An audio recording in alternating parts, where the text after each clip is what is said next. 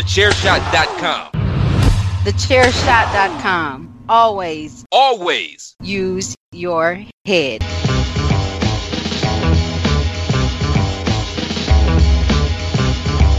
You are now listening to Chairshot Radio. Always use your head.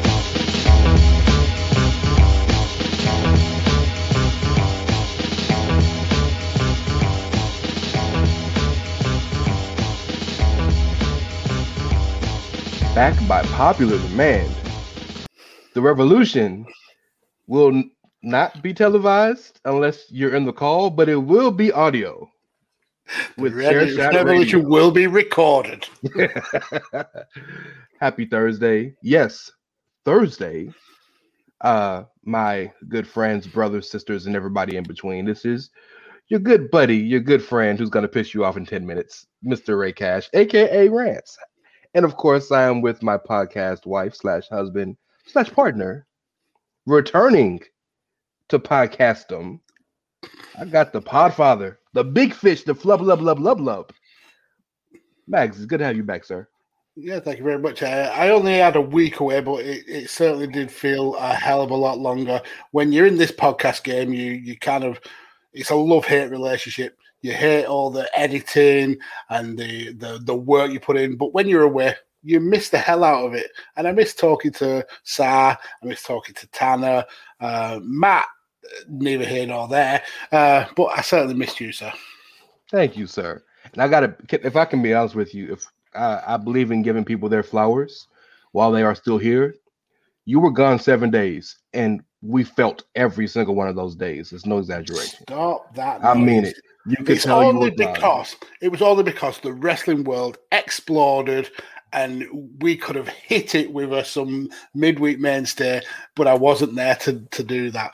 Yeah, I came back. I went radio silent on holiday. Checked in on Twitter maybe a couple of times, but I essentially went radio silent. Whew. We had some news. But I do want to give a bit of a shout out to all the listeners and all the people who tune in and listen to us every week, because the higher ups at the Chairshot heard your calls, and we are nothing at the Chairshot if we don't give the fans and the listeners what they want. You said that you wanted more of the Chairshot Radio. So here we are, bringing it back. So thank you very much for that. We appreciate the love. We really, really do. Thank you, all 5 of you people.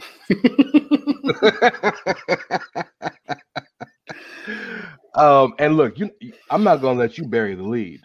Yes, it was a lot that happened, but we just felt your presence because you weren't there. Like, not talking to us, not tweeting out things, not supporting people, not cracking crazy jokes, not being self-deprecating, not doing black country things like black country folk do. So I'm just happy to have you back, man. I missed you, and it's good to be back with you. And the niceties are probably going to stop because I'm probably going to piss you off. Well, we'll see. But thank you for the kind words. I'll thank you now for the kind words before hashtag cancel Ray goes on my timeline. And I apologize in advance. But here we go. So normally we try to have, we'll hit a few things on this, but we try to have something more concentrated to talk about. But so much has happened, so we're going to run through a few major news items, but you can't go any further. Kayfabe being broken. We are recording this on a Monday evening. Mm-hmm. So if you know where you were Monday evening, you know that's probably one of the most unbelievable things in wrestling happened. Martha Hart allowed Owen Hart's likeness to be used again, but not by WWE, because she is adamant she ain't never going to let Vince make another dime off of Owen's name. She has made a deal with AEW, surprise, right? To not only partner with them in her Owen Hart Foundation, but his likenesses will be used in games, in merchandise. He'll have toys and figures, and they're going to create the Owen Hart Cup, aka the Owen, which is going to be some type of tournament people are kind of are guessing is going to be either G1-esque round robin, or which I think would be more along the what he believed in, kind of like a new stars type tourney, something similar to the best of Super Juniors. Or the breaking tournament in NXT. Yeah, new stars. Yeah, exactly, 100%. And that'd be right along the line of what his legacy, I believe, kind of stood for. So first and foremost, those of you who are old enough to have watched Owen, to have lived with Owen, and to have loved Owen the way that those of us do, this is a magnanimous moment, because for so long wrestling wasn't allowed. And please understand what I'm saying. Wrestling wasn't allowed. People try to act with this revisionist history like WWE was the only one who wasn't allowed. Wrestling wasn't allowed to give Owen his flowers because she wouldn't let anybody. So, number one, I'm happy. I love Owen. This is major for him. And everybody who loves him deserves this moment to show him their love. I'll let you start first. Yeah, so when this news dropped, my initial thoughts were about goddamn time. I grew up in the Owen Hart era. That was when I was the most invested in wrestling. I think that he's arguably the best Hart wrestler that has ever lived. Someone who should have been world champion, multiple time world champion. It was absolutely devastating when we lost him way too early. And the fact that we haven't been able to celebrate his legacy because of issues with Martha and WWE, and with the way that that he unfortunately passed away. I'm glad that we are getting that opportunity to celebrate what was an amazing but cut short career. So look, man, you know, oftentimes people have, I don't want to call them hot takes, but you have an initial feeling about something when you hear something, right? If I were to tell you such and such, Ronaldo got traded today, you'd have an initial feeling that moment when it happened. And it may change. My feeling on that would be, who the fuck's that? Well, of course, Mr. Radio Techers. But eventually you think about it more and your opinion or feeling may change, right? We all have a guttural feeling about something. So my guttural feeling initially was, this is bullshit. Now, I took all day. I promise you, I swear to you, I took all day because I wanted to internalize that and figure out why I felt that way, because everybody else was happy. And I really took my time reading my timeline and seeing everybody saying, well, if you have this course that this is up, you're upset about this, there's something wrong with you. And I was like, well, there's nothing wrong with me, that I don't know about. But I think I've been able to externalize my issues with this. Okay. Let me start off by saying that nobody else has any right to have any say or anything about Owen Hart's legacy except for his wife. Yes. Number one. Okay. I would like that she involve his family because she belonged to them first. But still, nonetheless, once you take that vow, you get married and you sign that paper, she has the rights. And I'm fine with that. Okay? Number one. Also, number two, I have no qualms with any one of the boys. And like Bully Ray says, the boys includes men and women. I'm talking about the wrestlers who are on cloud nine tonight because they grew up watching him. Some of them grew up wrestling with him. Some of them grew up being trained by them. Shout out to the Bollywood boys. So, like, I understand their happiness, and none of what I say has anything to do with them. This is all about a general feeling, and of course, this isn't a me versus fans thing, but it includes fans. You hear the word tribalism a lot, right? And today was one of those words where that was a buzzword, tribalism. And this thing has kind of become, and it shouldn't have, but I know why. Again, an AEW versus WWE situation. The reason it's become that is because while he didn't wrestle his entire career in WWE, that's what he's known for. I promise you, no offense to anybody, if he never wrestled in WWE, you would not know who Owen Hart was. And I do not mean that in a disrespectful way. That is just the way it is. The time period in which he wrestled, you would not know Owen Hart to the level you know him if he never wrestled in the WWF, WWE. Yeah, okay. And I think, I mean, just to jump in on that point, I think that is that's been echoed all the way through, at least on my wrestling timeline, with so many people not even really realizing he worked in New Japan, not even realizing he was a former champion over there. And I think what this has done is a lot of people are now looking out for those matches and looking out to see the stuff he did outside the WWE, whether that's because of the kind of the anti-WWE mindset that seems to be so popular now or not. Who's to say? But the fact that they are going out and searching out more Owen Hart matches, for me, that can only be a good thing. Yeah, it doesn't matter why, as long as you're doing it. The man was fantastic. The man was a savant, and I mean that in the most respectful way in the ring, and a gem of a human outside of the ring. So more Owen is better for anybody. But pertaining to this situation and this topic, a lot of people look at what happened to Owen Hart as WWE deserves the blame. There is a major difference between blame and culpability. They don't deserve the blame, but they deserve the culpability. And they paid for that. They gave him a settlement. They had to settle with the company. They've dealt with their culpability. But people act like Vince forced that man up there, and he to an extent you can say he did. He pushed him. Although at the time, Sting was coming from the rafters, Shawn came from the rafters. Owen had done it multiple times before. This wasn't his first time doing that, right? Even Martha admits that he moved around, which may have caused the thing to happen, right? Now, again, I'm not saying this to admonish WWE. They deserved their culpability. They deserve it still to this day. And they will forever be reprehensible for continuing that fucking show. It's one of the most disgusting things I've ever seen in wrestling history, is letting those fans see that man die in that ring, not telling them that he died in that ring, and then continuing the show. I was watching live on pay-per-view when it happened. So this is not a stand-up for WWE moment. Not at all. But I bring all that up because people want to blame WWE like Martha not allowing them to use his likeness is the other way around.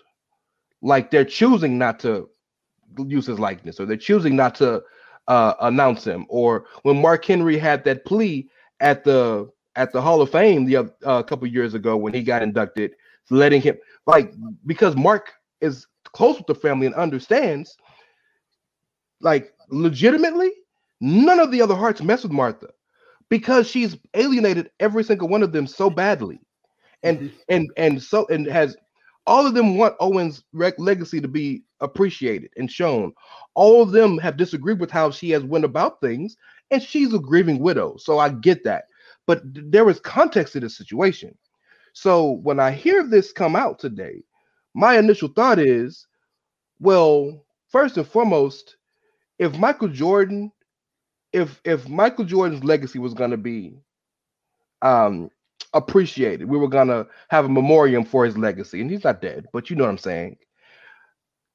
If I just say, well, yeah, we're going to have a memoriam for Michael Jordan's legacy, but only the 2 years he played with the Wizards and the 3 years he was in college, that's not a memoriam for his legacy. You know what I mean? And I understand wrestling, especially at that time, was much bigger than one company. The man wrestled in other companies, but it doesn't feel fair to those fans and those people and his family who loved him in that WWE company. Now, I'm not saying she needs to go crawl to WWE and make a deal. If she says she never wants to work with Vince again, she doesn't. But I'm bothered by this idea that AEW is now the savior of professional wrestling. That bothers me. Because number one, this is a business deal. This isn't off the good of my back. They're gonna make money off of his name. Mm-hmm. They're not doing this because they want to preserve his legacy. They're making money. They got the rights to his likeness now. Number one. And number two, something that I've really tried to think about today. Why now? WCW tried to talk to Martha about Owen. Other companies have tried to talk to Martha about Owen. Why now? People want you to believe that it was all about WWE and not about professional wrestling. Every one of her family members has said that's not true.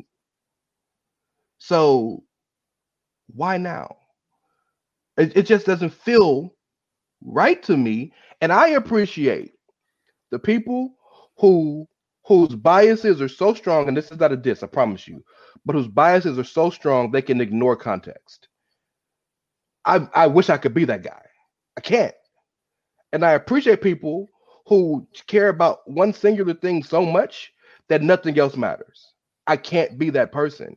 Context matters to me, even in the midst of my biases. So I can't just say, "Oh, great, Owen's back," and not look at the entire situation and see some kind of bullshit and be like, "Oh, no, well, Owen's back." I can't do that, and I wish I could.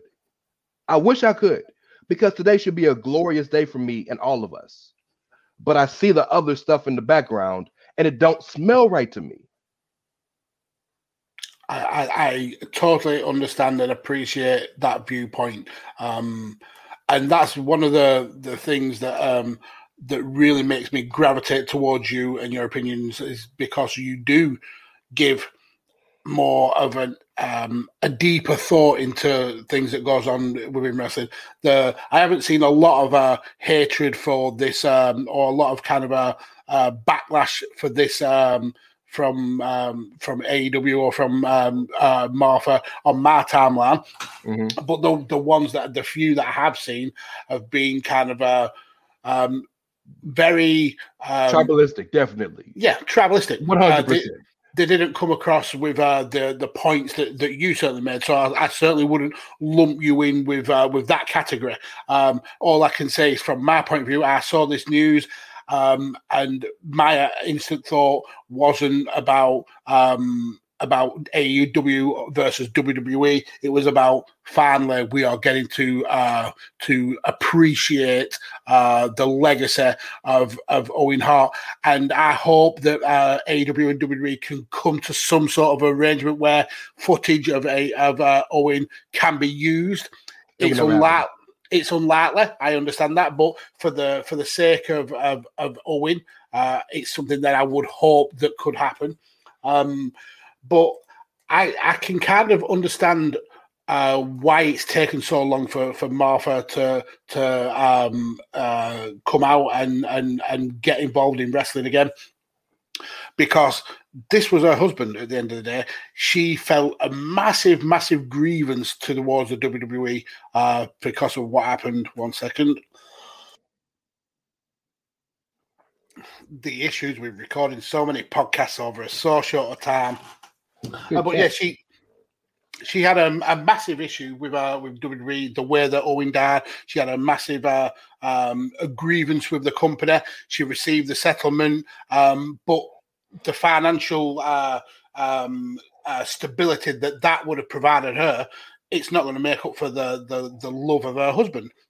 And I think the issues that she had with the Hart family more stem with the fact that they were more easy to forgive WWE than she was, and it kind of like had that rift, perhaps. I don't know the full issues between the two, and I wouldn't claim to know. But time does kind of heal all wounds almost, and I think when she's seen AEW and the positive kind of the uber positivity are surrounding the company, and Tony Khan, for all his faults, and we'll get on to some of his faults later on in the show, he comes across as such a passionate wrestling fan. Oh, that's real. That's not a conjecture. That's real. No, absolutely not. If he's reached out and spoke to Martha, maybe that's ignited something.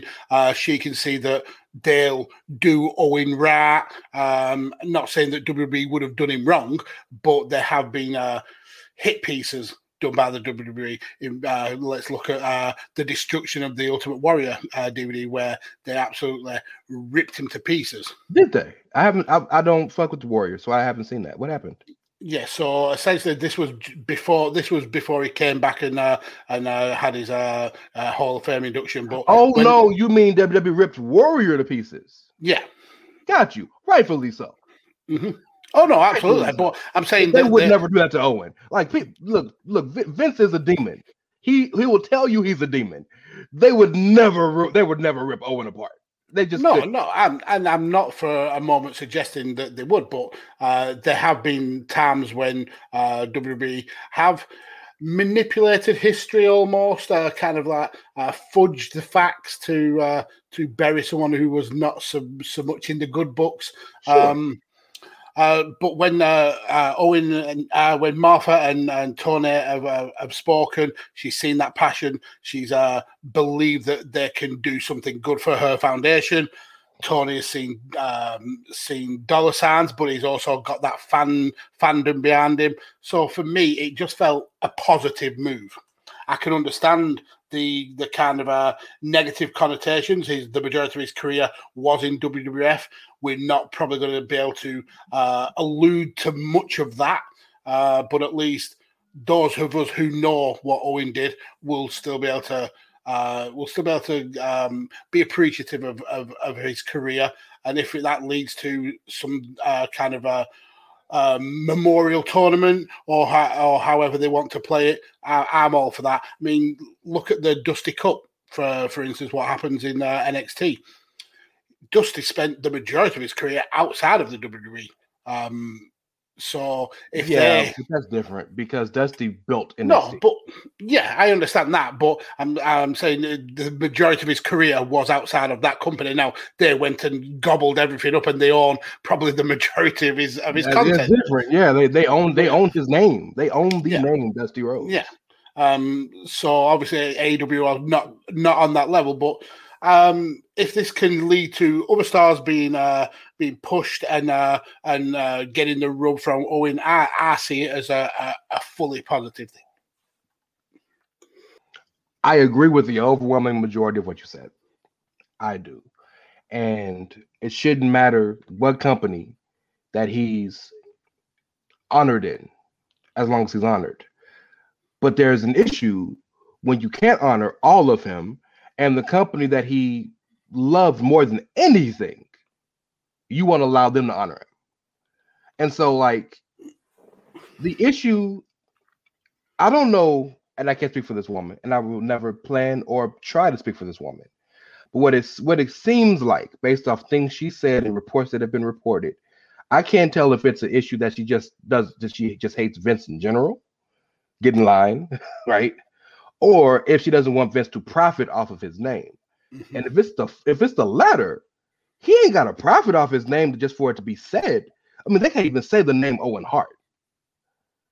You know what I'm saying? So like, I'm not, and that's what makes this AEW thing feel weird to me, because it's like, if it was just the trophy and the connection with the foundation, all for it, baby. Mm-hmm. But no. Now he's going to be in the video game, and we're going to have Owen Hart merchandise, and we're going to have Owen Hart shirts, and Owen Hart figures coming soon. It's a cash grab. Yeah, and real quick, I don't doubt that Tony's heart is pure, because he clearly loves wrestling, especially 80s and 90s. But it's a cash grab, dog. Yeah, I understand that. And to go on to your point about not wanting WWE to profit from Owen, this will actually lead to WWE profiting from it, because whenever AEW make a huge signing or make any kind of a link to a former WWE talent, those videos on YouTube that are owned by and profited by the WWE get sparks in numbers. When CM Punk came back, one of the hottest videos on YouTube for wrestling was CM Punk from Money in the Bank 2011, the Park Bomb, all owned by WWE. They made the profit from it. So I can guarantee that Owen Hart videos have been pretty popular today on YouTube, and when this tournament starts, they will be popular again. Who profits off watching those videos? It's WWE. Yeah, and I don't care about them profiting, because I mean, I'm fine with them not making a dime off his name for putting him in a negligent situation. I'm fine with that. But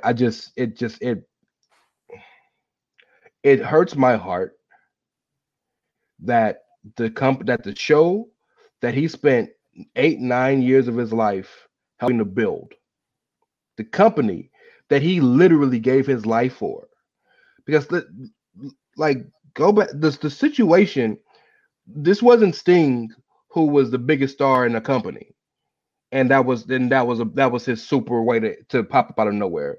This isn't Shawn Michaels, the number one star in the company, making a WrestleMania thing.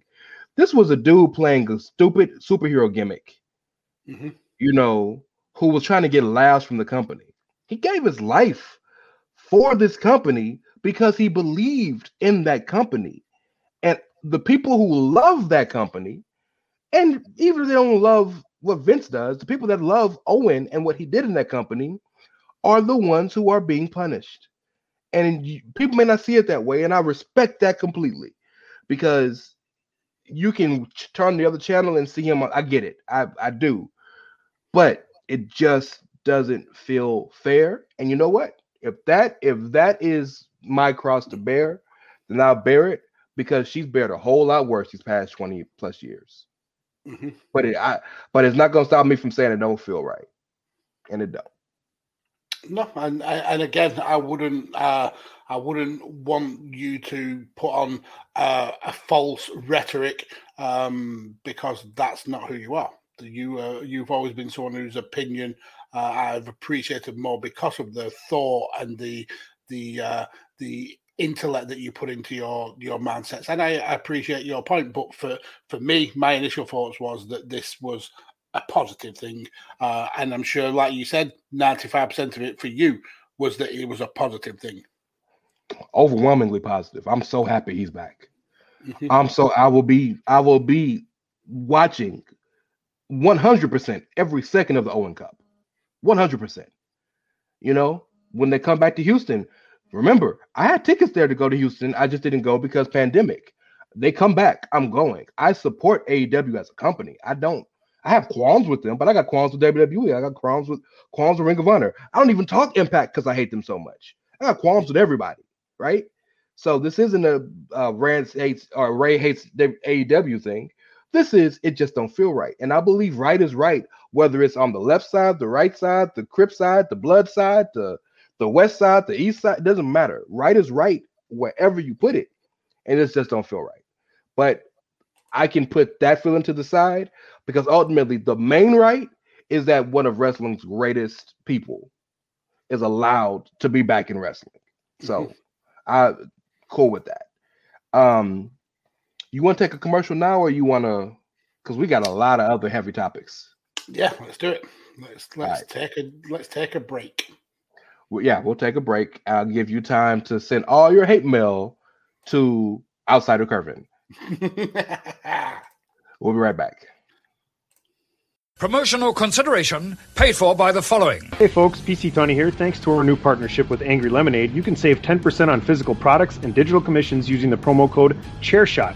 Head to angrylemonade.net to check out their amazing catalog of products and services. Use the promo code Chairshot to save 10%. That's angrylemonade.net.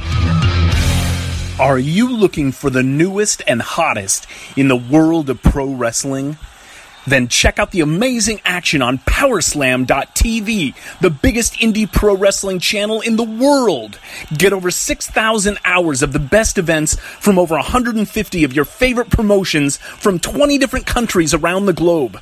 Brands like Progress Wrestling, Evolve Wrestling, Combat Zone, Defy, PCW Ultra, PWX, Over the Top, Shine, and hundreds of others with fresh content added every day for only $5.99 per month. Get your free trial today at Powerslam.tv. Go to Powerslam.tv, promo code Chairshot. Get your free month. Again, that's Powerslam.tv, promo code Chairshot. TheChairshot.com. always use your head.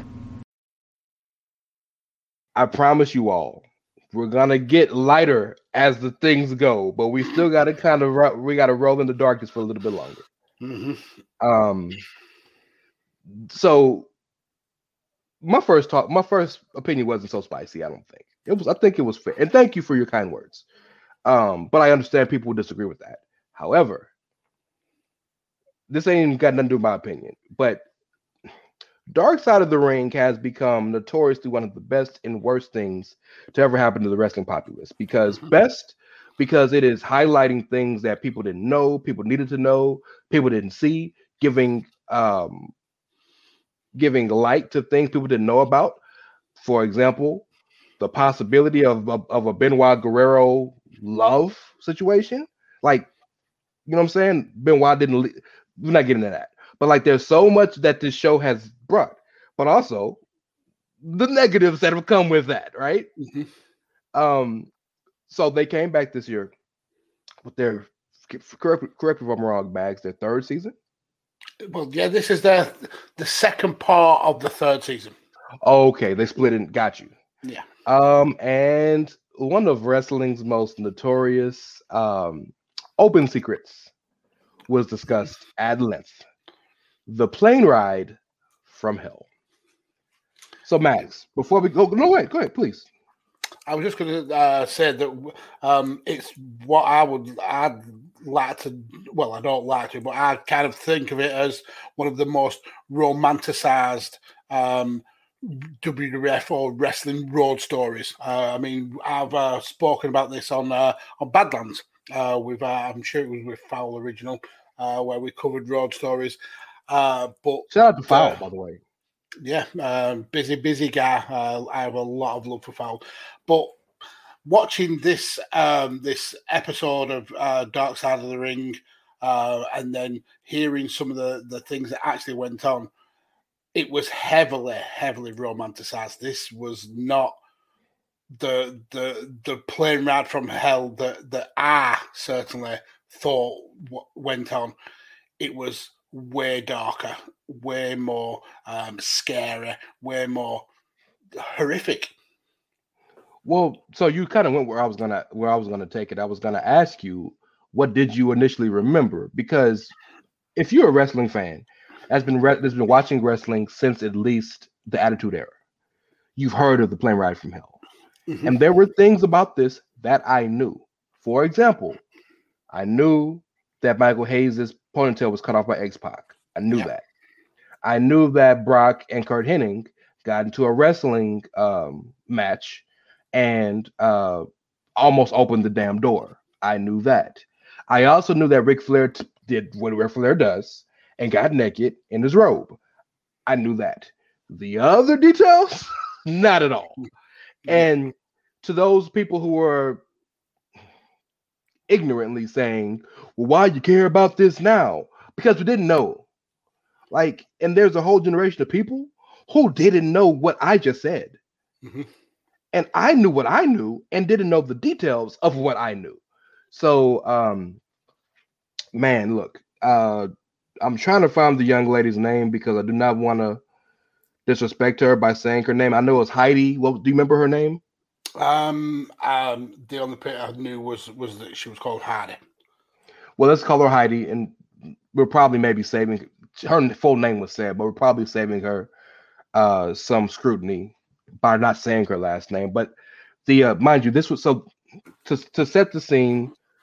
Those of you who don't know how WWE overseas tours go, and we're talking about the UK and the Black Country area, like my good buddy Mags from across the pond.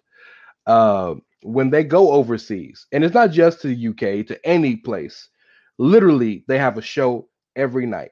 Show in London, get in the plane. Show in Sheffield, get in the plane. Show in Blackpool, get in the plane. Show in Cardiff, get in the plane. Show in Glasgow, get in the plane, so on and so forth. And I know that's not correct anatomically, but you know what I'm saying. Yeah. I mean, the UK is so small, they probably just got on a bus. But well, I get what you mean. Yes. Well, this time they had planes. They had a plane, and they flew private. And the thought behind them flying private was they can let loose a little bit more. Everybody gets a first class seat because I'm 6'1", 330 pounds, and I fit in them regular seats barely to the point where I can sit in 4 hours, right? Mm-hmm. So I can imagine if you're the Big Show, right, or Brock Lesnar. So they called themselves trying to take care of their people, and the same crew stuck with them the entire flight. And the kind of the story around the plane ride from hell is based around the final flight from London, I believe, back to the States. And because that's what, 12 hours, I believe, something to that order. I don't want to go by play, but I mean the egregious things.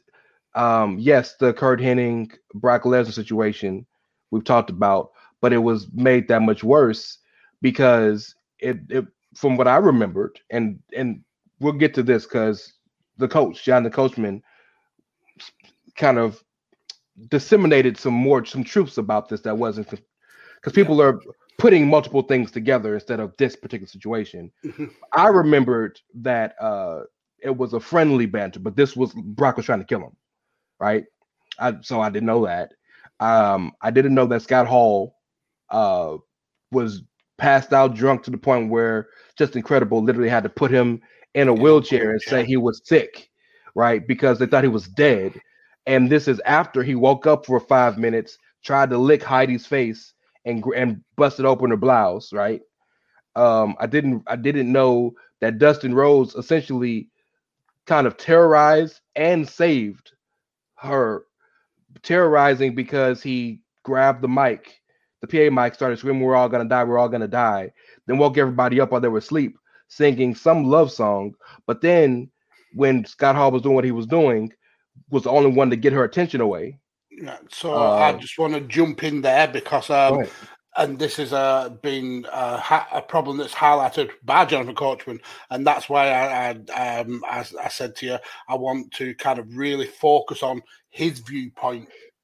But the issue that with this particular episode is there seems to be maybe not the same amount of research put into getting to the facts that Dark Side of the Ring tends to do. Like, so for instance, we're going to cover some of the almost Mandela effect style errors that have been made. But there's one thing that it seems almost very pro AEW, and it's the fact that they glossed over an issue that Dustin had. He came across in this episode as someone who was sad and depressed about his wife or his ex-wife Terry still being in the company, seeing the day to day, and alcohol got the better of him. He sung to her over the microphone, but eventually saved the day. So he seems like a sad, depressed person who ends up being a hero. But he wasn't a hero because just before he commandeered the microphone, he pinned a stewardess against a wall and said to her, and apologies for any young ears, you may want to kind of mute this bit, but he said to this woman, "We're fucking tonight." That's threatening sexual assault. So he's not the golden boy of the story that everyone has made him out to be. And he quickly knew that this part of it was going to come out, and he locked his account down. He went private. So I'm actually a little bit disappointed in the producers of Dark Side of the Ring, because normally they get to the nitty-gritty. They get to the truth. Yeah, it's brutal a lot of times. Yeah, it's uncomfortable to watch. But this time, it seems that they've not done their due diligence. Yes, this is probably the one time they didn't, but I think it was such a big enough story. And because, as you said, there's such an anti-WWE rhetoric and a pro everything else, specifically AEW rhetoric, and they figured nobody would care. Case in point, notice that Dustin Rhodes, for everything that was said about him, and that you said he was kind of painted almost as a hero for a certain point, but then there's a story that people are mad about with Brock Lesnar, as they should be, that he's just every bit as culpable. And that story is, again, these are graphic things we're talking about, so listener discretion is advised. But I mean, we start the show with fuck, so like you know where you at, right?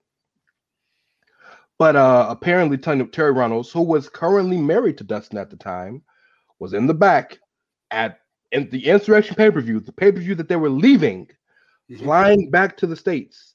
And Brock was sitting in a chair with Dustin, and Brock had on a towel, opened up the towel and showed his penis. And Dustin looked at her, took her to the other room and said, "Don't sell it." Not, "Baby, I'm gonna stick up for you." Not, "Brock, what's wrong with you?" Don't sell it. And that don't sell it mindset will come up in another story that we're going to cover later on. But yeah, that shows the boys will be boys kind of attitude that wrestling has had for such a long time. And people, you alluded to the point earlier, people saying, why are you pissed off about it now? It's not that we weren't pissed off at the time. It's just that it was just a different mindset. But these were still heinous crimes that happened. I mean, exposing yourself to somebody is illegal. It's horrific. It's traumatic. Just because it happened 20 years ago doesn't mean that it should be forgiven. And speaking of that, I think this is the point where we need to get to Ric Flair. And man, we all fans are pieces of shit. And what I mean by that is, if we like somebody, oftentimes love somebody, quite oftentimes idolize somebody, we completely ignore the negativity about them or the horrible things they've done. We ain't even gonna talk about wrestling. I'll give you 3 mainline people who that makes sense to in popular culture: Bill Cosby, R. Kelly, Chris Brown, Donald Trump. Yes, and that's a whole other can of beans. But I mean, I know people to this day that will come to fisticuffs with you about Chris Brown, even though he's done time for beating women and all the crazy things he's done. I love his music. I can't fuck with the dude as a person. R. Kelly has been arrested and gone through more things with more proof than any human being I've ever met. People, when step in the name of love, come on, your ass get to stepping, right? The Bill Cosby Show was one of the most amazing and probably normalizing shows ever for Black people that aren't broke, right? This isn't Good Times where we just trying to get by. No, he was a lawyer and his wife was a doctor and made Black people, affluent Black people, normal. And he was funny and but he literally drugged women. And it's like, we focus so much. I believe there is some form of levity there, right? And I think you can appreciate an artist's art without appreciating the artist. But the problem is we don't do that. We appreciate both. And I know that's a big circle to get here, but everything about Ric Flair that was said was known. It's laughed about to the point where this is hilarious to me, and I'm gonna give it to you after this. To the point where Tommy Dreamer, who is the owner of a fairly big indie, who is the booker or the assistant booker, one of the main people for one of the biggest companies in the United States, Impact, and works for a radio show in Busted Open, felt so emboldened, empowered, and comfortable on screen. Mind you, this was recorded probably a year ago. And for a year, didn't call him up and say, "Bro, don't put that on." Felt so comfortable saying, "Oh, That's Ric Flair's doing Ric Flair things. I don't think that anybody was being sexually assaulted. It was a gag. That's what Rick did. I've been with him multiple times. He never hurt a fly. But if somebody was offended, then maybe they were offended. The audacity to feel that comfortable. My God. I mean, he compared sexual assault and being offended by sexual assault to being offended by a double ponytailed hairstyle. That's how comfortable and how much he held Ric Flair on a pedestal, that Ric Flair sexually assaulting somebody and traumatizing that woman that still nearly 20 years down the line, she is still affected by it now, to Tommy Dreamer having two ponytails in his hair. I'm offending somebody right now, by the way. My hair is in a ponytail. You know what I'll tell them? I'm 50. I'm just happy I got hair. Shut the fuck up. As bad as Ric Flair comes off, the Tommy Dreamer copped a shitload of backlash, and rightly so. That opinion is why wrestlers are the way that they are, why the view of wrestling is the way that it is, because everything is laughed off. That's why people like Joey Ryan was able to abuse in plain sight, because wrestling is the backstage antics are laughed off as boys will be boys. No, motherfucker, it is wrong. You know what's crazy? I was in a long Twitter debate the other day, and mainly with a friend of mine. Shout out to Sir Sam from Lords of Pain Wrestling Headlines. But other people jumped in. But about the fact that this wasn't with Sir Sam, this was with Chris BFC. This wasn't with Sir Sam. About the Joey Ryan thing, that exact same thing, and people truly believe that Kenny, the Bucks, and all the friends, nobody knew anything. Like, I understand they wasn't in the room when he was doing the things he was doing, but a lot of this was in plain sight. Most of these women that he was messing with were his trainees. They hadn't even heard a rumor. Like, they didn't look one time and see the man grab her or look at her or do something in the like. They didn't know nothing, bro. Nothing. The Marty Scurll thing, I believe they didn't know nothing, because from all we know is one incident, and that wasn't even in America. No, that was when he was essentially doing holiday camp wrestling. Yeah, so like I can understand them not knowing that, but they didn't know nothing about Joey Ryan, bro. When Shelly Martinez has come out and said people knew, Ryan Nemeth has come out and said people knew. Like, come on, bro. And this situation is one of those kind of proof positive things that kind of shows you that the boys know and they just shut up. RVD basically spilled everything. He was telling. He was telling everything. He even said he was talking about how women would be essentially drugged, and someone said, yeah. And someone said, "Did it happen to you?" He said, "Absolutely not." He said, "But I have had a gimmicked drink passed to me," that's horrific. It's horrific. I think for me, Rob Van Dam is one of the people who comes off looking one of the better people off this show.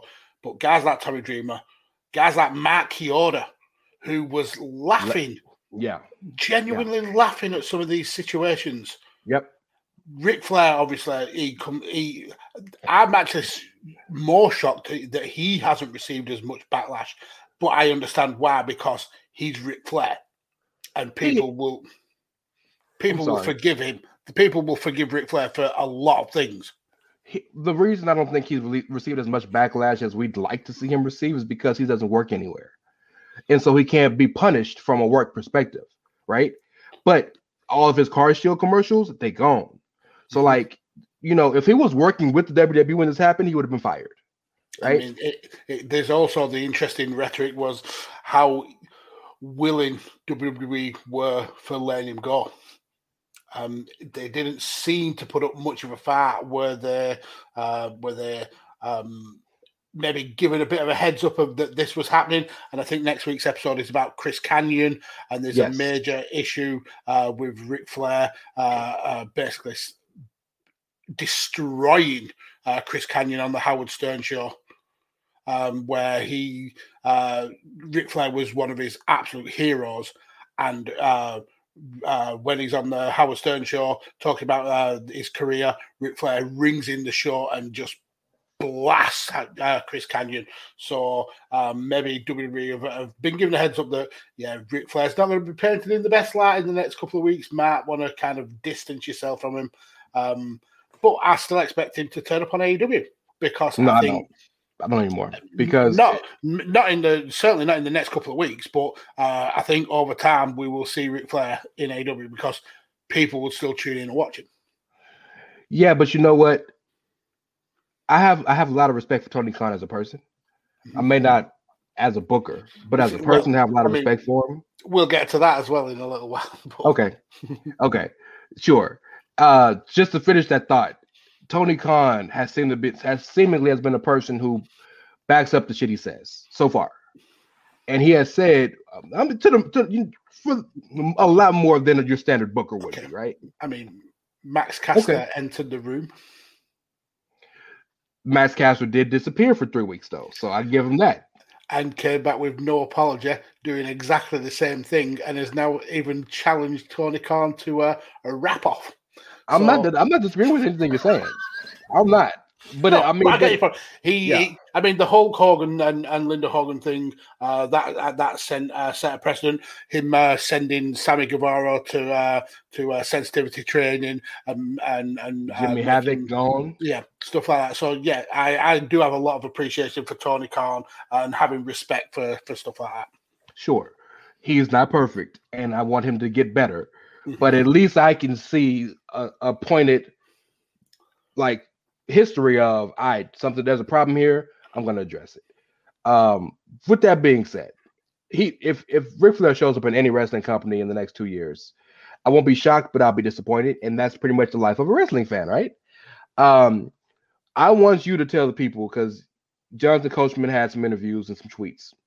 And by the way, Jonathan Coachman, who was on this flight but wasn't called to be interviewed. And we'll definitely get to that. So Coachman, who is somebody who I have a lot of respect for. I think outside of the wrestling world, he's been such a great broadcaster, and he's never been somebody who you have heard a wrestler have a bad word against. He's always been well liked and very popular in the wrestling business. But as you alluded to, he wasn't contacted by anybody on Dark Side of the Ring, and it seems for good reason he wasn't contacted, because his view is kind of skewed with a lot of the views of people who were on this show and people who've done interviews about the plane Roundup from Hell in previous years. So basically, he started on a bit of a tirade, answering questions and people's thoughts on the show. So he said, I've got so many questions about the Flight from Hell episode on the Dark Side of the Ring. I haven't seen it yet, but someone just told me that Vince and Linda were on the flight. That is absolutely false. If that's what they said, they were not on the flight. So people start questioning him about that, saying that Jim Ross, who mentioned that Vince was on the flight, Terry Runnels mentioned that Vince was on the flight. Even Hardy, the flight attendant, said Vince was booked on the flight. Jonathan says, I 100% stand behind it. They were not on the flight. They took a separate flight over. We were on a 10-day tour. Vince only went over for the TV shows and went back. They were not on this flight. So someone else follows up saying Taker said something different on the Broken Skull sessions. He says Vince was on the flight, talks about choking out Angle, and says it happened on the plane ride from Hell. So this is where Jonathan starts getting a little bit airy. He says, understand, I was on this flight. I was there. Brock elbowed me in the head when the fight was started with Perfect. Taker was definitely on the flight because he jumped in to help break it up.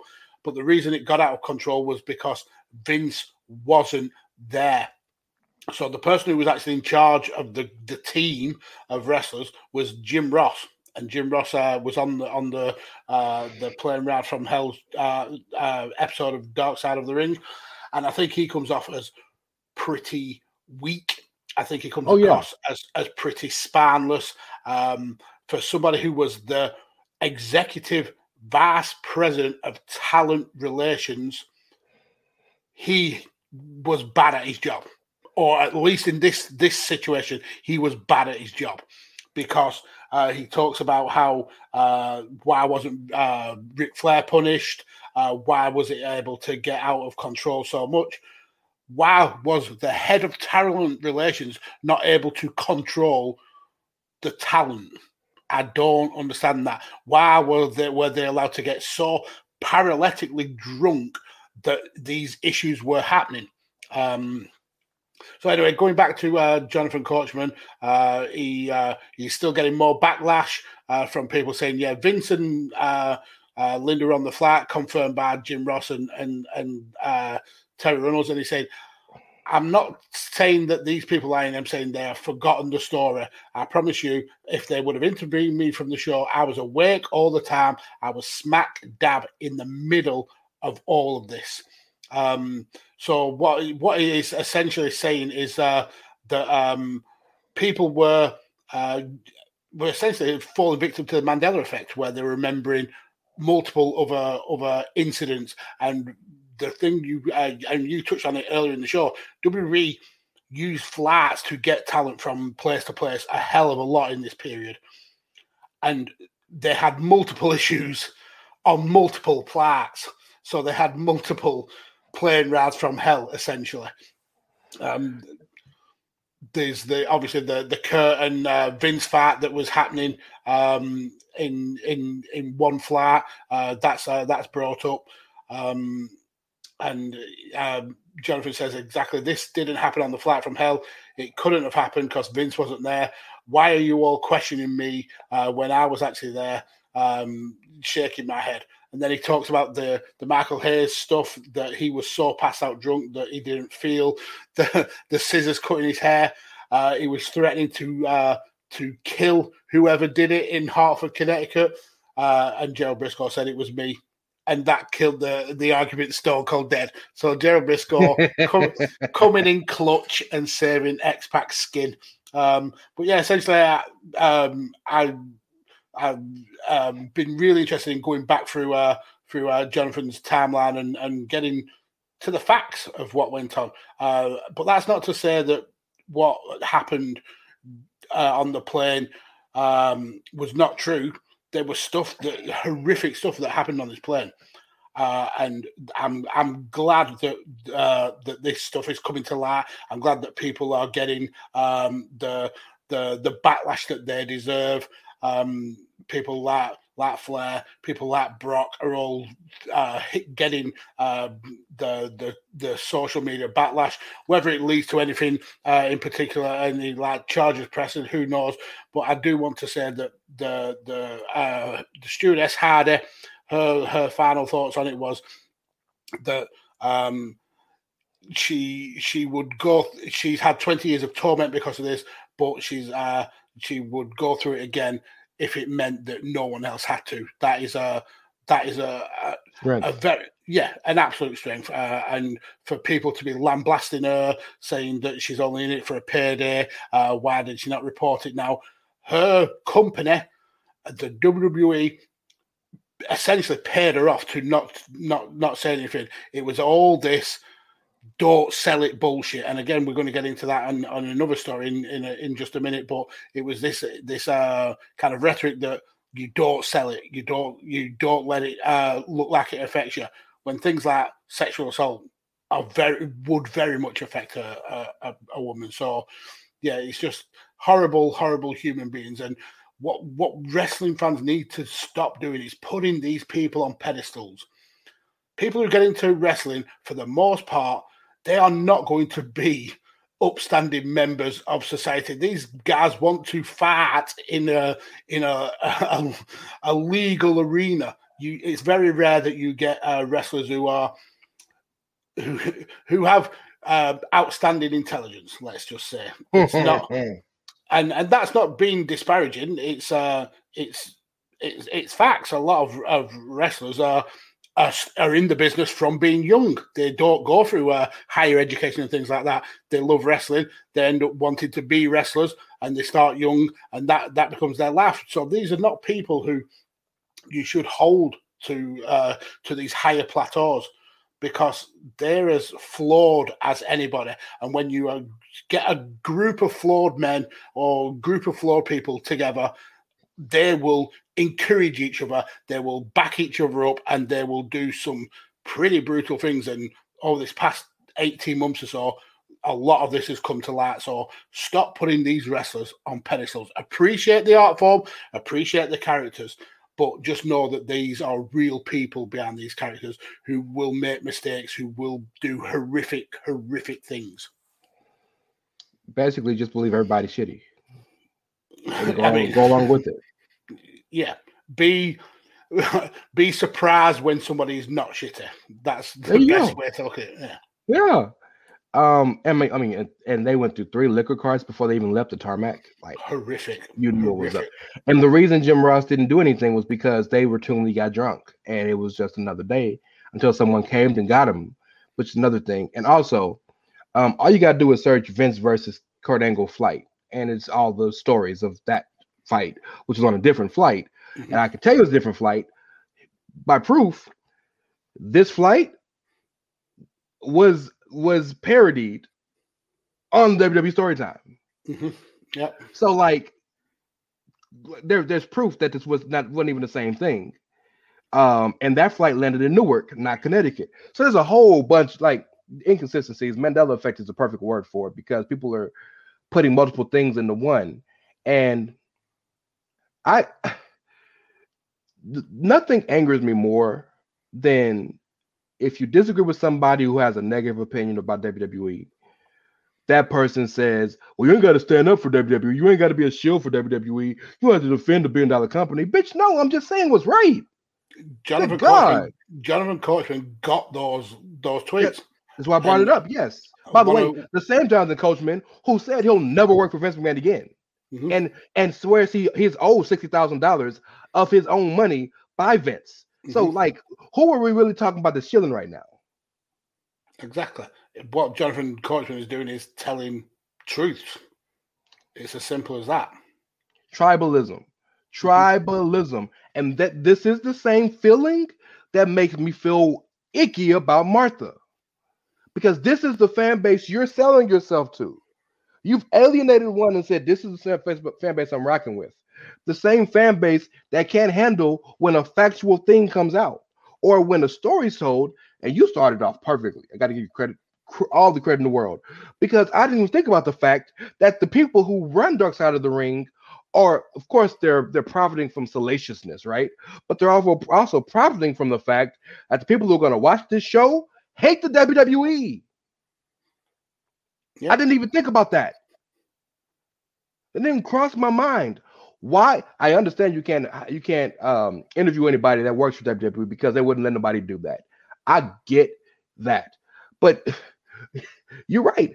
I didn't think about the fact that like they put these in a way to where it already it enhances your negative feelings about people or things. And I just want to round it off with a couple of his tweets. Let me just find the first one.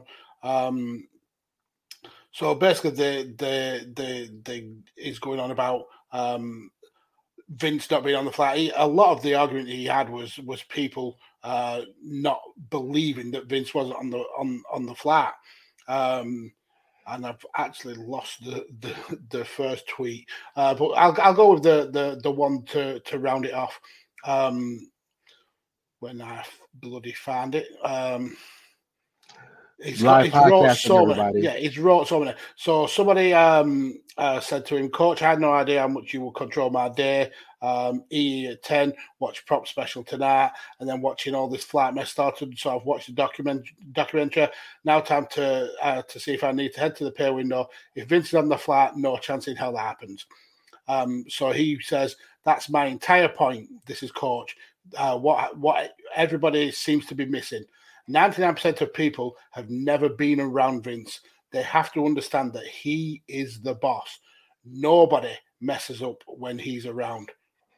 So that, again, saying that Vince was definitely not on that flight at all. 100%.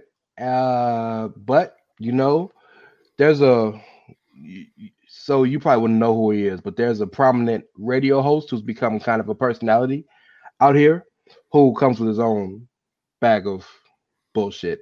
But his name's Charlemagne the God, and he says the greatest quote I've ever heard in my life that I live by every day, no exaggeration.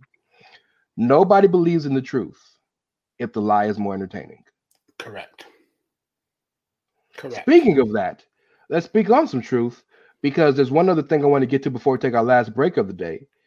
Your homeboy James been getting, from that 90s podcast, has been getting some major interviews, and he had an interview with Rene Dupree, the French tickler himself. Go ahead, break that down. The French freeing. Well, he's actually parlayed an interview with Rene Dupree, which he did a couple of months ago, into what's turned out to be a weekly show now with him. Go ahead, that's what's up. Yeah. So they have a podcast called Café de Rene, where basically Rene, who is working now in Noah, but was set to be a huge thing in WWE, but kind of fell out of graces because he was so young. And he talks about the bullying aspect of WWE backstage. And a few weeks ago, there was an issue with your boy Booker T. He commented on the original interview that James did with Rene when he brought up the bullying mindset in WWE, and Booker basically shot down a lot of Rene's points. So Rene spoke back with James and took those points basically word for word and kind of give his viewpoint of them. That's a really interesting breakdown if you want to go and check out that 90s Wrestling podcast on YouTube. But the point I want to have a look at today is an issue that Rene had with The Undertaker. So I'm going to read the quotes. He was speaking to James, and he was saying that whilst they were on tour, and I think he mentions that it was in Italy, the boys, he says, they took my $500 shoes and my $1,000 suit and ruined it in the shower because he didn't go out drinking at a bar the night before. And the reason he didn't go out drinking was because nobody told him about it. Nobody invited him. He said, but that's just materialistic shit. It can be replaced. That doesn't bother me. He said, what really bothered me was that when they were there, the next night they took his French flag, which is his heritage, and they shoved it into a toilet. They pissed all over it. They defecated all over it. He says, I don't know what bullshit world you live in, but in my world, that's called racial discrimination. Not to be pedantic, but it's more xenophobic, I would say, than yeah, it's not racial, but I mean, people put the two together. Yeah, absolutely. He said that was really hurtful. So what he did was he went to Arn Anderson, who was the agent at the time. He asked Arn Anderson what he could do about it, and Arn said to him, "Don't sell it." Again, that whole point, don't sell it. This whole boys will be boys, keep it under the carpet bullshit. So he actually then went to The Undertaker, and he says... Undertaker, by the way, the locker room leader. The locker room leader. And he says to The Undertaker, what do you do when somebody does this to you? And he goes, well, what I would do is I would find out who does it. It turns out it was Undertaker who did it, or he ordered the boys to do that because he didn't go out drinking with him at the bar. This is the same Undertaker. I mean, Undertaker in ring is had a career without equal. The best gimmick that wrestling's ever had. But since he's retired, he's shown his whole ass. He's really started to show his own ass. I mean, not long after he retired, we had the whole issue with him saying, back in my day, the boys would carry knives and guns and we'd take drugs. It's much better than now where they sit round all soft playing video games. And if doing you remember, TikToks. Yeah, Xavier Woods came out and said, I'd prefer to live in a world where we are playing video games than going around and shitting in people's bags and assaulting each other. And it just goes to show that don't have these people as your fucking heroes, because Undertaker, it seems that he is a massive bully. He's took a kid who I think at the time Rene Dupree was 19. So this is a young kid who probably looked up to the Undertaker as one of his heroes. And the Undertaker's taking his $500 shoes, his $1,000 suit, which for a 19-year-old kid, that's badass. I wish when I was 19, I could afford $500 shoes and $1,000 suits, and destroying them, all because he didn't drink with the boys when he wasn't actually invited to go and drink with the boys. Yeah, I'm hearing more and more horrific things about wrestlers who I had a lot of respect for. It's just horrible. Well, so number one, I think we broke down with the Ric Flair, Tommy Dreamer situation, Brock Lesnar, and everybody else involved with that bullshit, that you can have respect for somebody as a performer, but these people don't deserve your respect as people. Mm-hmm. And something that a lot of people need to come to grips and understanding with, that just because I rock with The Undertaker doesn't mean that Mark Calloway I got to care about. You know what I'm saying? That's number one. Number two. That's the issue. A lot of fans can't do that. A lot of fans can't separate that. Well, not can't. Choose not to. They can. They just don't want to, because that's a conversation for another day. The second thing that I think is relevant is that with respect to Renee, or Rennie, as you call him, it's so cute. Rennie. I love the British enunciation. Rennie. It's very cute. Is that with respect to him, that's what they did, right? I mean, how many times have you heard of a wrestler going, a young wrestler going to the ring and wrestling and come back and all their clothes are in the showers wet, right? Or even Owen. For all we love about Owen, the number one thing everybody will tell you about Owen who wrestled with him was he's the best ripper in the world. In fact, the reason the Kurt Hennig Brock Lesnar fight in the Plain White from Hell happened was because Kurt Hennig was a ribber and ribbed Brock Lesnar, and Brock wasn't with it. Mm-hmm. And that's the reason Kurt Hennig got fired, because Vince realized that we wasn't doing this until you came back. So it's like, people think this is funny. Now, I come from a situation where I pledged a fraternity in high school, not college, thank God. And I understand the idea of doing, not horrible, but putting someone through adversarial situations to grow a sense of belonging. I understand that ideology. But what I don't understand is that's my choice to go through that. When I pledged, I chose to go through that. I show up to work. I shouldn't expect to get boo-boo in my bag. You know what I'm saying? Or what if I'm sober? What if I'm straight edge? What if I'm an alcoholic and I'm recovering and I'm going to get in trouble with the boys because I chose not to go drink with them tonight? Like, that's one of the reasons why, true story, go search what I'm saying if you don't believe me. The original reason Ric Flair gravitated to John Cena as champion was because he knew John Cena could be a good champion, because John Cena could outdrink anybody in the building. Yeah. That's why. Not because he could draw, not because the boy has a hell of a promo or he could wrestle a hell of a match, but because he could do the stuff that Ric Flair did. So, like, the business is a cesspool. We know this. We've always known this. We just conveniently chose not to pay attention to it until now. We don't have much of a choice but to pay attention to it. And my heart goes out to Renee because that's a hell of a way to like start your career. Because the fact that he wrestled till his mid-30s, I'm shocked because you know how jaded someone would be. What's the girl, Joy Giovanni, I think her name was, who started wrestling with WWE and got ribbed, quote unquote, and left the business because she was like the same for me. Mm-hmm.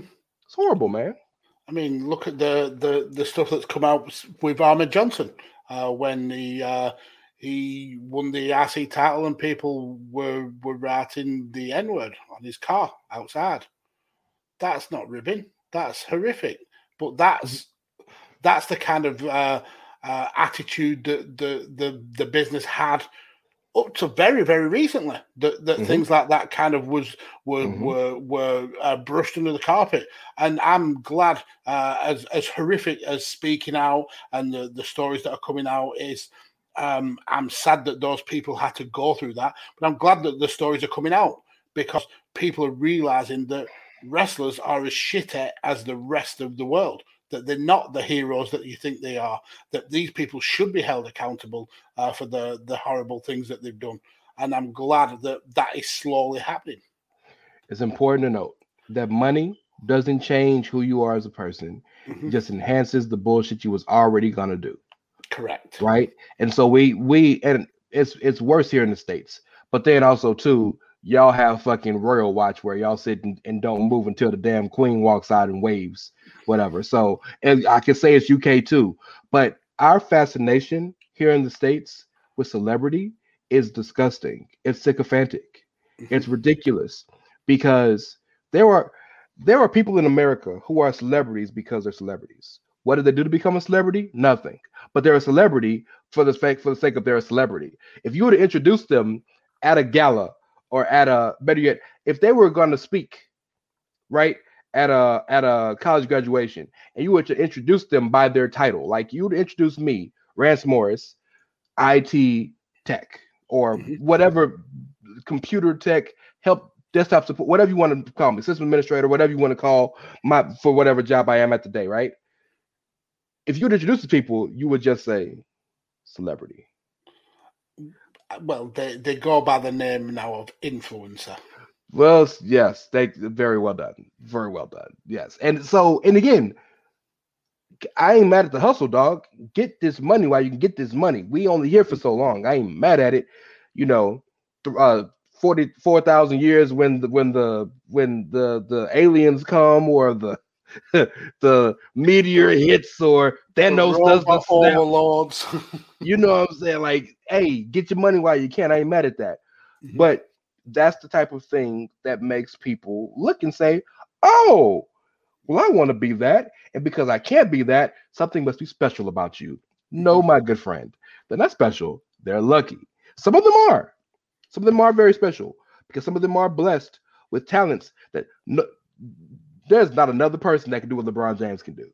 There's not a lot of people that can do what Lionel Messi can do. But the last dude on that bench, there's a lot of people that can do that. And he got more money than you. He's not better than you. You know what I'm saying? So, and with celebrity and with status comes the ability to do shitty things and nobody will care, as we've explained this entire show. Yes. Wow. This has been really fucking dark. Good God. It has. It certainly has. Shall we line up with a little bit of Tony Khan news? Well, let's take a break. Let's sell some t-shirts. And we'll come back with a little more levity. By the way, speaking of t-shirts, go to prowrestlingtees.com/thechairshot and go get all that good old merchandise that you can go procure with your procurement through procuring. That means spend your money. Please. Thank you. We'll be right back.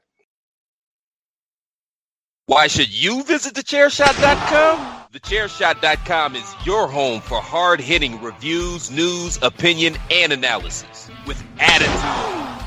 Why? Because you're smarter than the average fan. Thechairshot.com. Always use your head. Are you pointing at me? Yes, we are back. Yeah, there we go. Hey. Yeah. So let's lighten it up a little bit. I mean, the news is still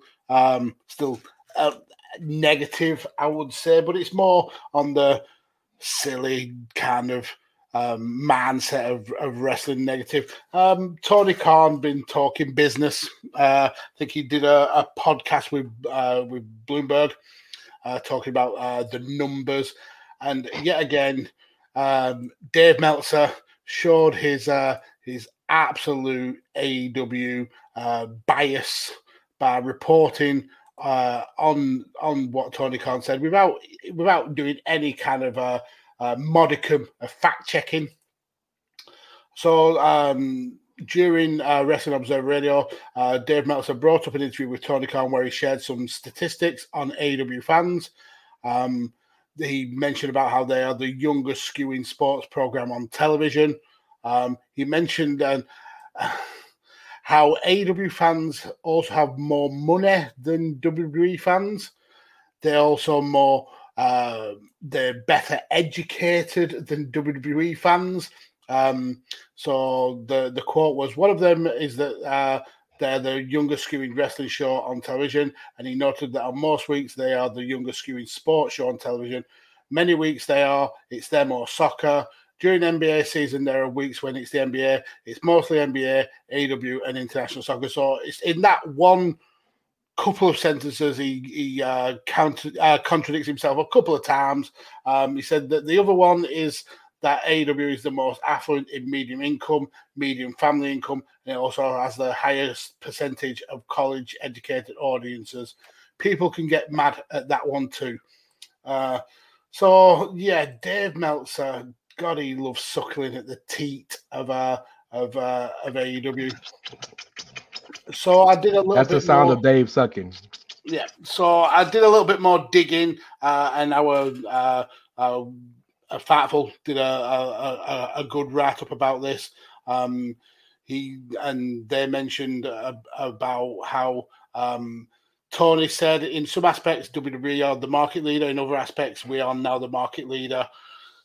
At the beginning, that may have been the case, but there are a lot of reasons why I felt that we could come in and compete. There are a lot of great wrestlers that weren't being featured on television. We have a lot of fans that were looking for an alternative product. They weren't satisfied with what they were getting from WWE. I do think there was a great opportunity to come in and compete, and I saw vulnerability, frankly, in a market leader at the time, and it's opened up a market share for us to bootstrap a new business and build it up. And a lot of that market share, we're now in a lot of significant business metrics. We are the market leader. Tony, listen. I mean, you're probably not listening, but you'd be surprised. He may be. Yeah, but in every business metric, you are not the market leader. Not at all. Yes, you are getting the ratings on Nielsen, a system that is always being called antiquated. It's always out of date. Even the TV companies themselves are saying that they are not going to be using Nielsen data for their metrics anymore. It's been undercredited. Yeah, absolutely. In terms of revenue, you do not touch the WWE. Not at all. They have revenue streams that are eclipsing the whole of your company's revenue, and they are essentially side hustles for the WWE. They're making money despite, in some people's mindsets, being poor product. WWE Studios, their shitty movie studio, makes more money than AEW. That's not exaggeration. And that's not me attempting to slight AEW. What they've done in 2 years is phenomenal. They've gone from a company that had a market value of 30 million to now having a market value of 400 million. That's brilliant. But WWE has a market value in the billions. The billions. Plural. Yes, absolutely. So yeah, I understand the point of you want to believe that your company is the best. That's cool. Honestly, shout that from the rooftops. But don't manipulate the numbers. Don't talk that bullshit where you are the market leader, because you're not. You're not the market leader. And then I want to touch back on the point that he made about fans being more educated and more having more median income. WWE's major fan base are kids. That's the demographic they go for. Do you know what kids don't usually have a lot of? Education and money. Education and money. Exactly. The majority of the WWE fan base are old WWE fans who are disillusioned with that product and they want to see something new, or they're people who've grown up with this new style of the indies. They're in their late teens to early mid-20s. They have jobs. They have had education. The 5, 6, 7, 8, 9, 10-year-old WWE fans, they haven't had that yet. Give them a decade or so, they'll catch up. But yeah, it's just the manipulation of facts to paint yourself as being a market leader. It's just it give me a chuckle. Let's just say that. I have a question. Ray, put your hand up. Just help me understand, please, if you don't mind. Last I checked, WWE has sold regularly 50,000+ seats for every WrestleMania since they started going to stadiums, correct? Yeah, pretty much every WrestleMania is a sellout. Last I checked, WWE just sold 40,000+ seats in Las Vegas for SummerSlam, correct? For a SummerSlam on a Saturday.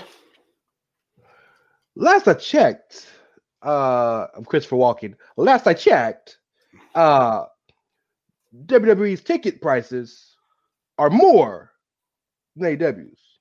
Correct? Correct.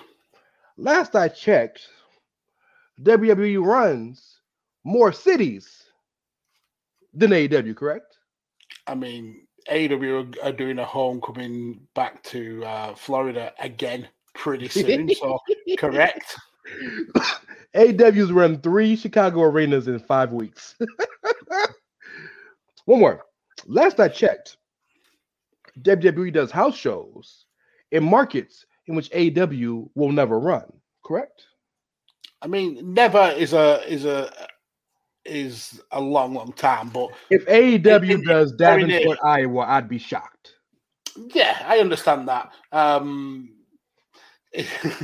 If they do Mobile, Alabama, for instance, El Paso, Texas, like they're not doing these cities. No. Beaumont, Texas gets a show twice a year, and that's an hour away from Houston. They're never doing Beaumont, and that's no diss to Beaumont. But the point I'm trying to make is, and I'm disappointed in Tony here, because Tony's job, his day job for the Jacksonville Jaguars, and for, remind me which football club they own. Which one is it that they own for football club? Fulham. His job for both of those is essentially the numbers guy. So this is your job. And for you to manipulate these things, and either somebody lying or these people selling their kidneys to go to these shows, because I bought tickets to AEW and I bought tickets to WWE. And the WWE tickets cost me a lot more money than the AEW ones did. So I'm just saying, and the AEW shows be full, and the WWE shows be full. I just don't see where something's not at 2 + 2 ain't equaling 4 for me. Mm-hmm. Yep, I totally agree. And like I said, I have no issue with you wanting to sing the praises of your talent and of your company, but at least have a semblance of truth about it. And you know what? Don't just make up some bullshit. And you know what? Real quick before we move on to the last topic, I'm low-key offended by that story, and I'll tell you why. Because what you just told me is, and I understand, you feel how you choose to feel, oftentimes. So I understand this is how someone can choose to feel, but still, rock with me here. That story tells me that as a WWE fan, that I'm broke and stupid. Not only that, if you're trying to attract fans, the majority of fans of wrestling are people who watch WWE. If you're trying to attract them to your product, one of the best ways of getting someone to watch your product is say, you are dumb, broke, idiots. Come and watch AEW. And then you'll be smart and you'll be rich. Right. And then the market valuation makes sense. I get that because that shows how valuable your company is to advertisers, to people. When you want to, WWE has cities bid for WrestleManias now, like they bid for the Olympics or the Super Bowl. The valuation of that company, you can do that with other cities for shows. That's a big deal. I get that. That makes sense. But in what world is it pertinent for me as a consumer to know how smart or affluent your fan base is? That does not. Now, if you want that information to tell, it's not the legitimate information, by the way, not the fake shit, but the legitimate information to tell to your advertisers, to your partners, to the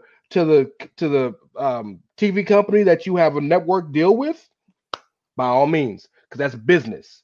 Why do I need to know that as a consumer? Why did you feel beholden to say that in an interview? Who does that help? What does that do? How does that make your fan base bigger or better? And where did those statistics and where does that data come from? Excel that he made up himself from his homeboys? Because I mean, you can certainly correct me if I'm wrong here. I mean, we don't really have the Nielsen thing here in the UK, but how from the demographics and then the people viewing on Nielsen boxes, do you find out people's education status? Do you find out people's household income? Is that kind of stuff you have to disclose to Nielsen? I can tell you this is what it is. Basically, you're doing you're putting a lot of taking data from a lot of different places and putting it and extrapolating it into one form. Here in America, we do what's called the census, which we have a census. Okay, so what they're doing is they're taking census data and they're matching it with home data, because as a Nielsen box, it tells you the general zip code that you're in, right? And with that zip code, you can pretty much take an assumption, and maybe people with higher up, more money and more status can get more direct lines or direct information, but you'll connect it to that. Because if you look up my zip code, you would get a general idea of the mean average income, and you're taking it from that. So much just like Nielsen is a bunch of bullshit that they're just assuming numbers, all that is assumptions, and you're assuming random numbers based on a group of numbers and a mean average. So it's not a legitimate number. You're just making it up. So it's assumptions of viewing numbers leading to assumptions on geographical location, leading to assumptions on what particular people earn.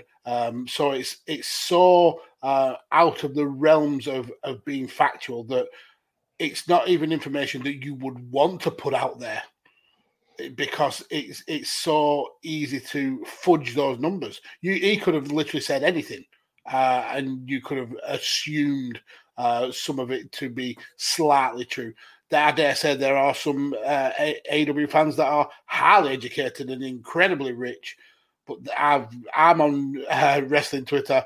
There's also some that are dumb as a box of frogs. So I think it was a very silly bunch of data to put up. And another one that I wanted to focus on was his valuation of the company, the 400 million. Mm-hmm. Sounds really impressive. Really is, to come from 2 years to be worth 400 million. But where does that figure come from?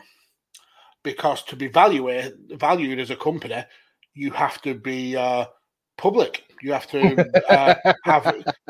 You do though. You have to have stocks and shares. I'm laughing because I didn't even think about that, but that's factual. No, I mean, yeah. You have to be able. People have to be able to buy stocks and shares in your company for you to be valued. AEW is a privately owned entity, so the value of 400 million is what he's put on. He said, "My shit is worth 400 million." He's getting numbers from somebody, but I mean, like you said, you can't have a full. I know sports teams have a quote unquote valuation all the time, but you're right. You can't be fully valuated unless you have something that you can base it against. So I don't look. You ain't got a lot to kick it, bro. We fuck with you already. You ain't got a lot to kick it, dog. Exactly. Like I already want to watch the show on Wednesday. You ain't got to lie to me, big dog. And the very last point, and again, we come off as AEW haters. We love the product. We just don't like the bullshit that comes along with it. Tony Khan said that AEW has a roster with the most star power in wrestling today. Yeah, crickets. Crickets. Yeah, what do you agree? First of all, do you agree that that's true? Do I agree? Okay. So at SummerSlam, the main event was against a guy who was just in a movie facing a guy who was in 3 movies this year and got a TV show coming out. Mm-hmm. The co-main was, I'm speaking about the women's match, was between a woman who just won an Emmy on a TV show, who couldn't make it to the show because she was sick, fighting a woman who's been on every talk show possible in the past 3 months, and the Emmy winner was replaced by a woman, last I checked, who has been on multiple TV shows in her own right and main evented a show a few years ago that had 85,000 people. She was the face of the biggest wrestling company in the world for 2 years almost. And these are just the 2 main events. Mm-hmm. I could go down to the lower cards and talk about Matt Riddle, who was a contender in the UFC. I could talk about Randy Orton, who's been on every. He starred in his own movie himself. 2 of them, by the way. I'm gonna add 2 movies. Like, what do we do? The Miz, who is Dancing with the Stars. Yeah, hold on. The Miz, if you're looking at it from a hierarchical point of view, The Miz is the 6th most important heel, not person, but heel on his show. And not only is he on Dancing with the Stars, but he has his own reality show. What's up, Cody? And also, he's on the season premiere of Wheel of Fortune coming out. Like, what are we doing? What? And even if you want to say, well, I'm talking about star power in wrestling. Okay. Look at the numbers between how many people go to WWE shows and go to AEW shows. Get back with me. I mean, there's an even easier way to show that rhetoric. Look at the followers on Twitter and on Instagram of the likes of the Bucks and the likes of Kenny, the big stars in AEW. Then look at Eva Marie.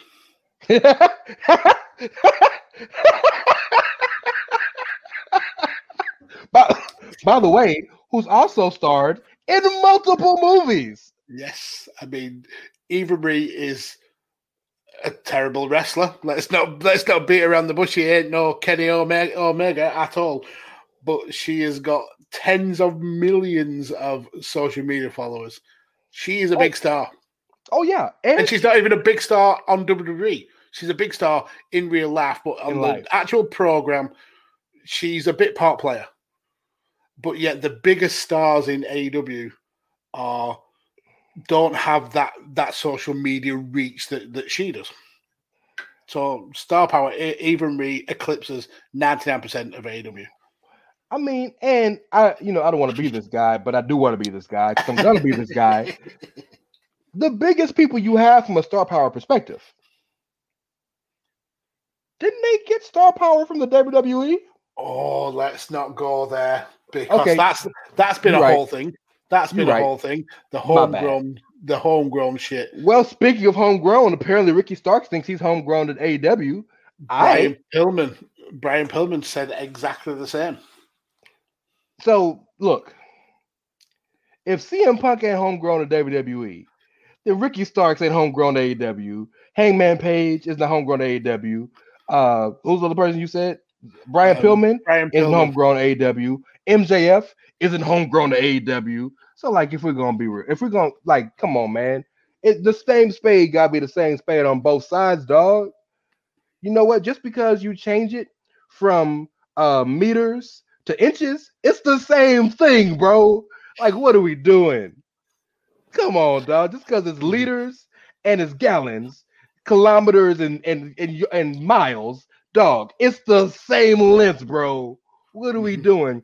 Whether it's 100 degrees Celsius or it's 435 degrees Fahrenheit, it's the same heat, dog. What are we doing, bro? Come on, dog. Come on, man. Really, you gonna do that to me? Hulk Hogan ain't a WWE guy because he wrestled in AEW in AWA for 3 years. Come on, dog. But come on, dog. But MJF was in. Come on, dog. I mean, the Ricky Starks really made me tickle. I mean, if he believes that AEW has been the biggest thing for his career, that's good for him. But the motherfucker was NWA champion in NWA. He's an AEW guy. Mm-hmm. Yes, he is. Homegrown. I'll if he's homegrown, I'll agree with him. If we can say that if he's homegrown, then Pac was a homegrown WWE guy. Yeah, I mean, I'd rather Daniel Bryan was a homegrown WWE guy than Pac. But yeah, I get your point. By the way, wait a minute. Hold on. Wait a minute. Who was the first company that Bryan signed a contract with in his life?